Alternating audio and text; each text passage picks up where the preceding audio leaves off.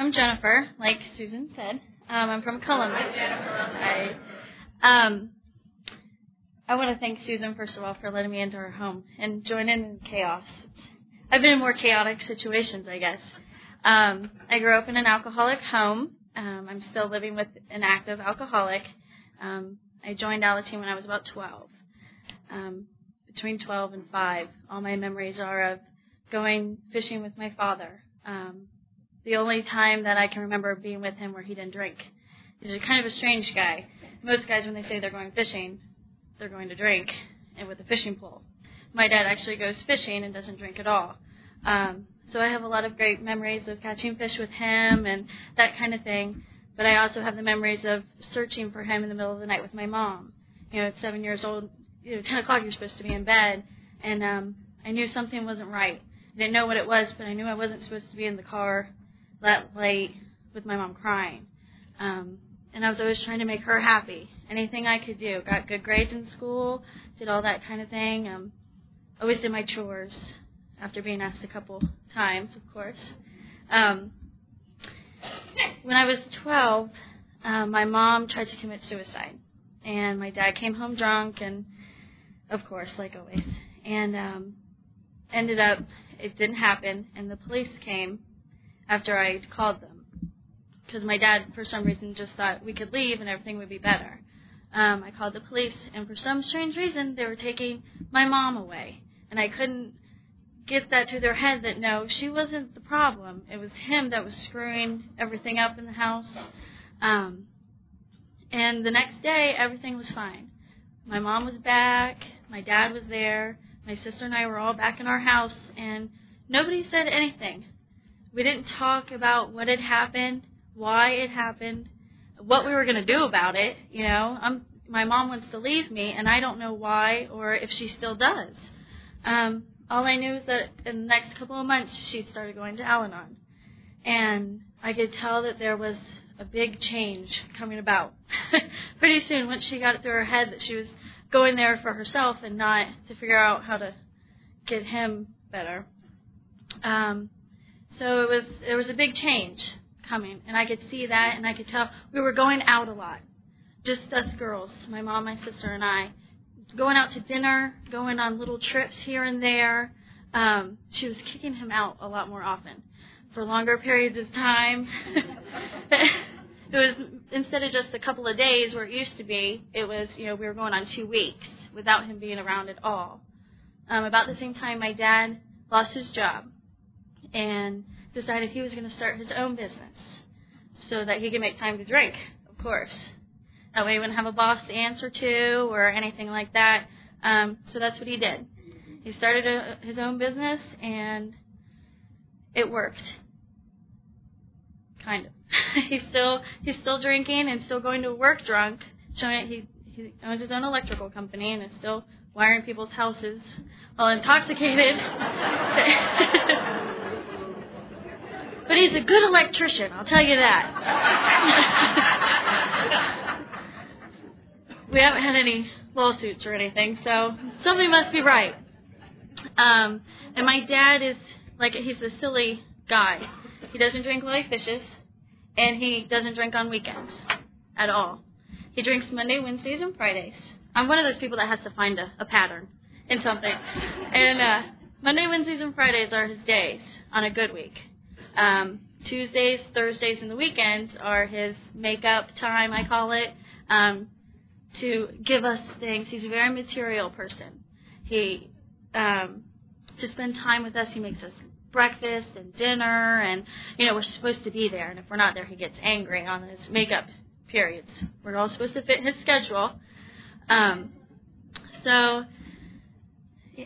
He's a very material person. I turned 16, got that car, and I thought I was good to go, but every time he got drunk, it was, I'm taking that car back. That's not yours, it's mine. And so I would be without a car for a couple of days. Once he realized that driving me back and forth to school wasn't working, he would give me the car back. Or, I had pagers and cell phones and all sorts of things, and he realized that when he got drunk, he broke them all. He would, smash them on the cement or whatever, and he got tired of rebuying them, I guess, and I finally got it through my head that, you know what, I need to start buying my own stuff. Because that way he can't take it from me. I need my own cell phone because, you know, if he breaks that, he needs to pay me for that. But I started announcing when I was 12. And my mom came to me and said, hey, Jennifer, you know, I met this guy. And he's an Alateen sponsor. And there's a lot of cute boys that go to this meeting. And being 12, it was, you know, that's the thing to do. You need to find where the cute boys are and go. So I went. And I can't decide why exactly I went, whether it was for the boys, for my mom. But I've come to decide it was for my mom. Because I had to make her happy. Because I was tired of her crying all the time. And she wasn't crying anymore or as often. So I thought, well, this is a way to make her happy. So I went. And I walked into the meeting, and all of a sudden, I had all these friends. And as a child growing up in an alcoholic home where who knows what could happen on any given night, or who's going to come home and what time he's going to come home, I didn't have very many friends because I kept them all at a distance. No, you can't spend the night at my house. No, I don't have birthday parties. No, I don't do this. And so I had all these friends all of a sudden, and they all wanted to hug me and say hi to me and figure out what was going on with me and to talk to me and to see what my feelings were. And I was, you know, in my house, that was something we didn't talk about. Feelings, we didn't have any. It was all just, you know, we went through the motions of the day. And at nighttime, Mom would light her candles to get it all kind of quieted down, and we would all go off in our separate corners and wait for that truck to pull in the driveway. And just kind of brace ourselves for what mood we were going to be in, because that's how we determined what our feelings were. So I was confused, and I sat in that Alateen meeting for about a year, not talking at all, not saying anything, just kind of listening, looking at the cute boys, hanging out. And after that year, I wouldn't shut up. It was a constant, hey, this is what I'm feeling today, and this is why I'm feeling it, and this is what's going on. And my dad he admits he has a problem, but he won't go to AA meetings at all. He has many a DUI and plenty of things like that, as everyone knows. That's what they get. And so he's gone through, which is our Mary Haven, which is in Columbus.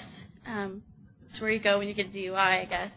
And he walked in there when I was about 14 when he first went to Mary Haven. And he had convinced all the counselors in this place that he was fine.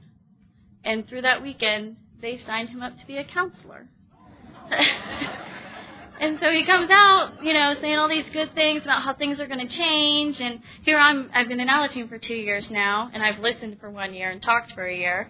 And I was like, you know, that doesn't sound right. Something's not really working over there at Mary Haven, because that's not going to work. So eventually, you know, he goes through spells. Once he got out of Mary Haven, he stopped drinking for 2 weeks. And then decided he was going to show up at my mom and I's Wednesday night meeting, completely trashed. And walked into the AA meeting, hands on his hips, because I think that's a balance thing. Is that what is that what it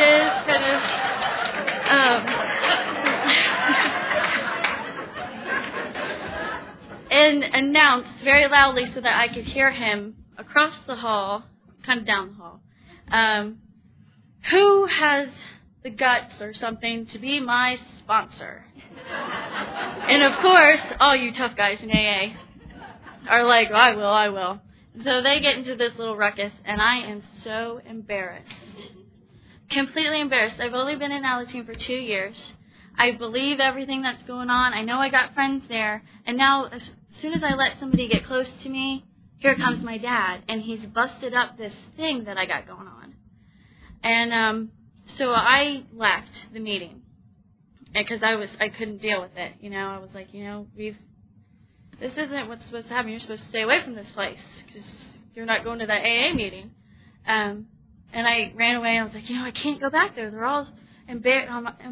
I'm embarrassed, and they're going to think that I'm some horrible person. Well, by the time the next Wednesday came, I decided I had to go back because I had to apologize for the way that he had acted. And that was my reason for going. I needed to apologize. And I got there, and everybody in AA and Al-Anon was like, "Hey, Jennifer, how was your week?" Gave me a hug, and, everything was normal. And I'm like, "You people are crazy. Don't you remember?"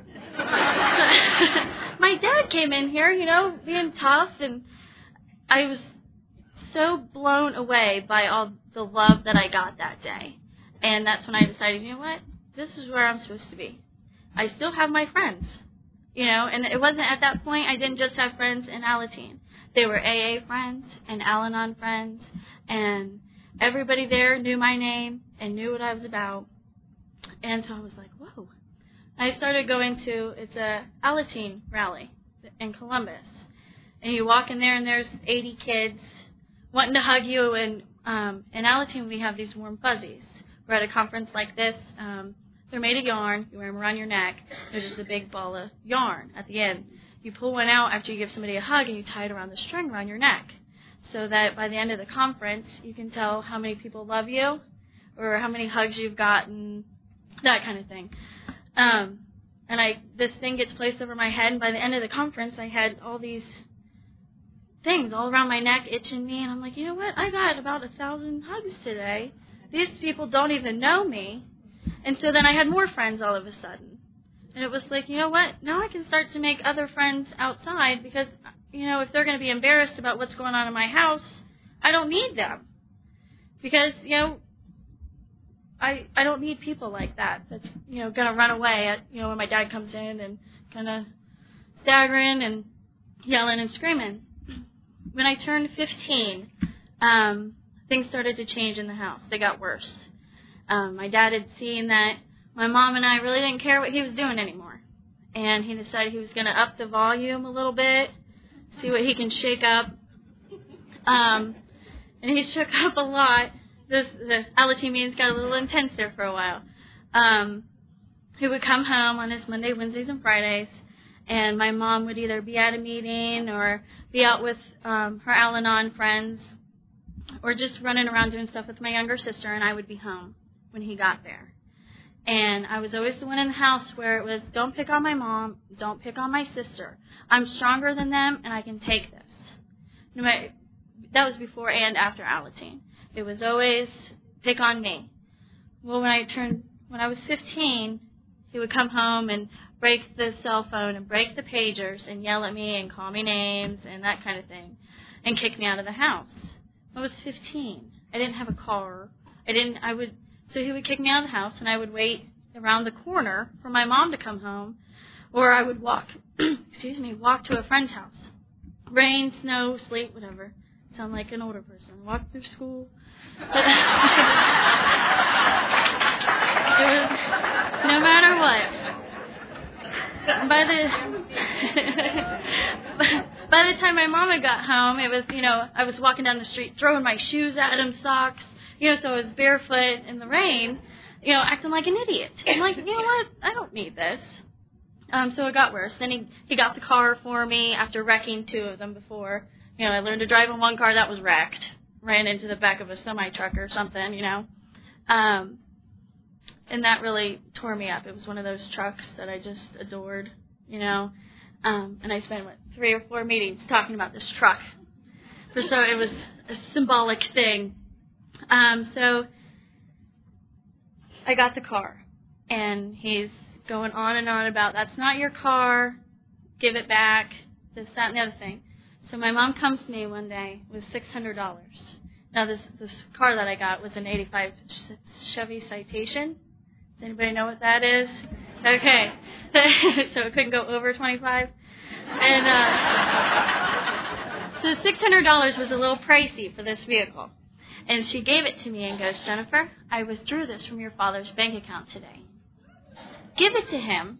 Tell him that you're paying him for the car. He'll never know the difference. And so I was like, okay, whatever. So, I walked back there, and at the time my dad was running the business out of the house. So not only did we have him drinking, we also had his 10, 15 employees drinking in our garage that they were supposed to be building. They didn't have a roof over their head. They didn't have nothing. So I walked back there with this $600. I go, Dad, here, I'm paying you for the car. You can't take it away from me now. And he never knew the difference. He thought I paid for that car. Never noticed that $600. So we continued the fighting. And about that time, I started my rebellious stage of my life. Have you ever? I don't know if you guys have heard the double winner. I'm sure you have. Well, I could be like a quadruple winner after everything. I decided, I've been in Alateen for 4 years, and that's not cutting it anymore. It's still not changing. Still haven't gotten it through my head. I'm young. I'm asking why, and not really getting it. So I decided, you know what? I'll start smoking. I'm going to start smoking his cigarettes. I'm going to steal his cigarettes. Because I knew in the Alateen meeting they told me, don't pour the alcohol out because they'll just go get more kind of thing. I was like, well, cigarettes are different. So I started stealing his cigarettes, and it progressed. I started hanging out with some kids who were into drugs and things like that. So then I started going to the drug thing. Well, it's an addiction. I was like, I'll learn something out of it. I went in with a clear head. With a mission. I was going to figure something out through this. And then I didn't really, the drugs to me they were like, it was just like cigarettes to me. It was, something it wasn't a big thing. Well, then somebody brought me over, I believe it was some kind of drink. You're sitting parked on a curb somewhere in the dark, sneaking, just like Larry said. Of course, I'm 16. I was really trying to hide it. Drinking it right out of the bottle. And that was some powerful stuff. And I realized it. And I was like, I'm not drinking what my dad drinks. He drinks beer. I'm drinking actual liquor. And mixed drinks and all that kind of fancy stuff. Right out of the bottle, of course. And I'm not drinking Busch Light. So this is different. And that's how I justified it. This is different. And even through all of the drug and alcohol thing, I still made it to my Wednesday night meeting. And I still acted like everything was fine. And I was totally fine. I was figuring stuff out. I had a whole side project I was working on, trying to get some more information for my Alateen group, I guess. And I was pulling away from my family. I would come home totally messed up, hoping somebody would realize it. And nobody noticed. Because my dad was passed out on the couch, and my mom was, lighting her candles and running around, calling friends and stuff. Nobody noticed what I was doing. And I would, of course, you're 16, drinking who knows what. You're going to throw it up in the bathroom. And, I had food poisoning for most of my life, I guess. And so finally I came home one night, and I'd been seeing the psychiatrist at school because one of my teachers had said something to me, and she asked me to start seeing the psychiatrist. Well, I was, and the psychiatrist had put it in my head that I had to tell my mom or she was going to tell. And by this time I knew how to play my mom so that I can make it sound better than this stranger could. And so I come home one night, and I'm like, Mom, can I talk to you? And she's like, yeah, sure. So we go up in my room, I close my door, she's standing, I'm like, well, you better sit down, because you're not really going to like this. And I tell her, I'm like, Mom, I've been using. She was, using what? And I was like, well, I've been, cigarettes, you name it, kind of drug, any kind of drink. And she was like, oh, okay. Well, you're 17 now. I was like, well, yeah, but I've decided I'm not going to do it anymore. And so it's all better. And my mom, for some reason, being in Al-Anon for 7 years, decided that was the truth. And so I started going to my AA and NA meetings, and still going to my Alateen meeting, trying to, and keeping it a secret from them the whole time. I didn't tell them. And it was a lot. It was real tough. I had that floating day. and I was still trying to figure out why he was doing what he was doing, because it was tearing our family up. So I finally decided it was for real. I wasn't going to do it anymore. Nothing. At 17, of course. My dad finally kicked me out of the house again. And I moved in with my grandmother. And for my whole senior year in high school, I was living with my grandmother. My mom kept telling my dad, go get her. Bring her back. My mom and I are very close. And being the strong one, she didn't know what to do. And, of course, he would try to come get me totally trashed, walk into my grandmother's house with I still can't figure out the arms on your hips thing. But he would do that all the time. You have to come back. And I would tell him, no, I can't do that. And it's very difficult to say no to a parent, even though they're not really all that much of a parent. So I told him I wouldn't move back in. Well, then my mom came to me and she said, I kicked your dad out of the house. He's gone. Come back. I was like, okay, fine. I came back, and, of course, it all started over again. So now I'm just never home. I either come home before he gets there, so I'm asleep before he comes home, or I come home after it so I know that he's passed out somewhere in our house. Could be the bathroom, on the toilet. He can't get in there. He's snoring. Or anywhere. He could be anywhere in the house. During the time, I went to a Alateen conference. It's called COMIAC. It's Kentucky, Ohio, Michigan, Indiana Alateen Conference, where all the Alateens and all those states get together for a weekend in the summer at a campus, college campus. And if anybody is worried about their school systems or the children that attend their children's schools, I would highly suggest even walking into an Alateen room. You go to this conference and there's no violence, none at all. That's not even conceivable. It's all hugs, loving. We do a thing called unconditional love, where there's a group of people that stand with their arms to their sides. The other group gives them a hug without hugging them back. And that is a very powerful thing for kids who have never been hugged by an alcoholic. You can just imagine, your father or mother or anyone hugging you. But it's a very powerful thing. The Alateen program is, you need very patient Al-Anon members to run an Alateen program, because we do ask why a lot. We don't understand that it is a disease. You can't control it. And not only are we dealing with the alcoholic side of it, we're dealing with the sober parent as well, whether they're in Al-Anon or they're not in any kind of recovery at all. So you got the two different sides there, where one parent's saying this, one parent's saying that, and you're caught in the middle. And you have to be very patient to run things like that. But the conferences and it's all run by Alateens. They have sponsors that kind of push them in the right direction about getting campuses and things, but it's a completely Alateen-oriented conference. And I came to Dayton yesterday, and I realized that you guys are nothing like Columbus. Everywhere that there's an AA or an Al-Anon meeting, there's usually an Alateen meeting, and not so much here. And for some reason, I was just thinking like everywhere was like that, because it's such a wonderful thing that I thought a lot of people had caught on to it by now, and it just hasn't caught on everywhere.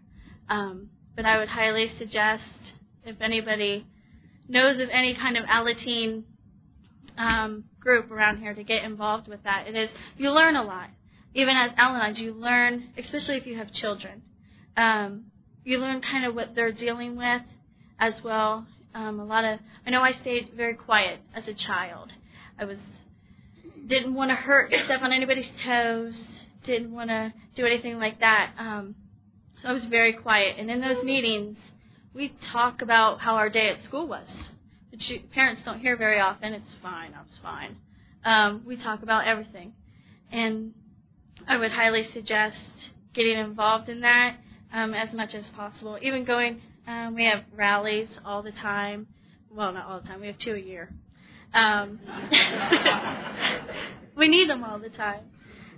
We have one in the spring and one in the fall, and it's just a place where you go where you see all these kids that are happy, and it's a surprise. I'm sure a lot of people grew up in an alcoholic home, and it's a huge difference to see these kids actually jumping around and laughing and having a good old time, and they're on a natural high, I guess. And it's completely overwhelming to see all these kids doing that, giving their leads in front of people and things like that. So I would highly suggest it. And I just want to say thank you to everybody. Felt like the most wanted person here. People find out I'm the Alateen speaker. They're like, "Oh, yay! We want you." And that's another thing is that in Alateen, it's not just Alateen oriented. You also get to meet the Al-Anon and the AA members and hear how the whole family deals with things, and everybody deals with it differently in each program. But I just want to say thank you, and I've had a really nice time, and that's it.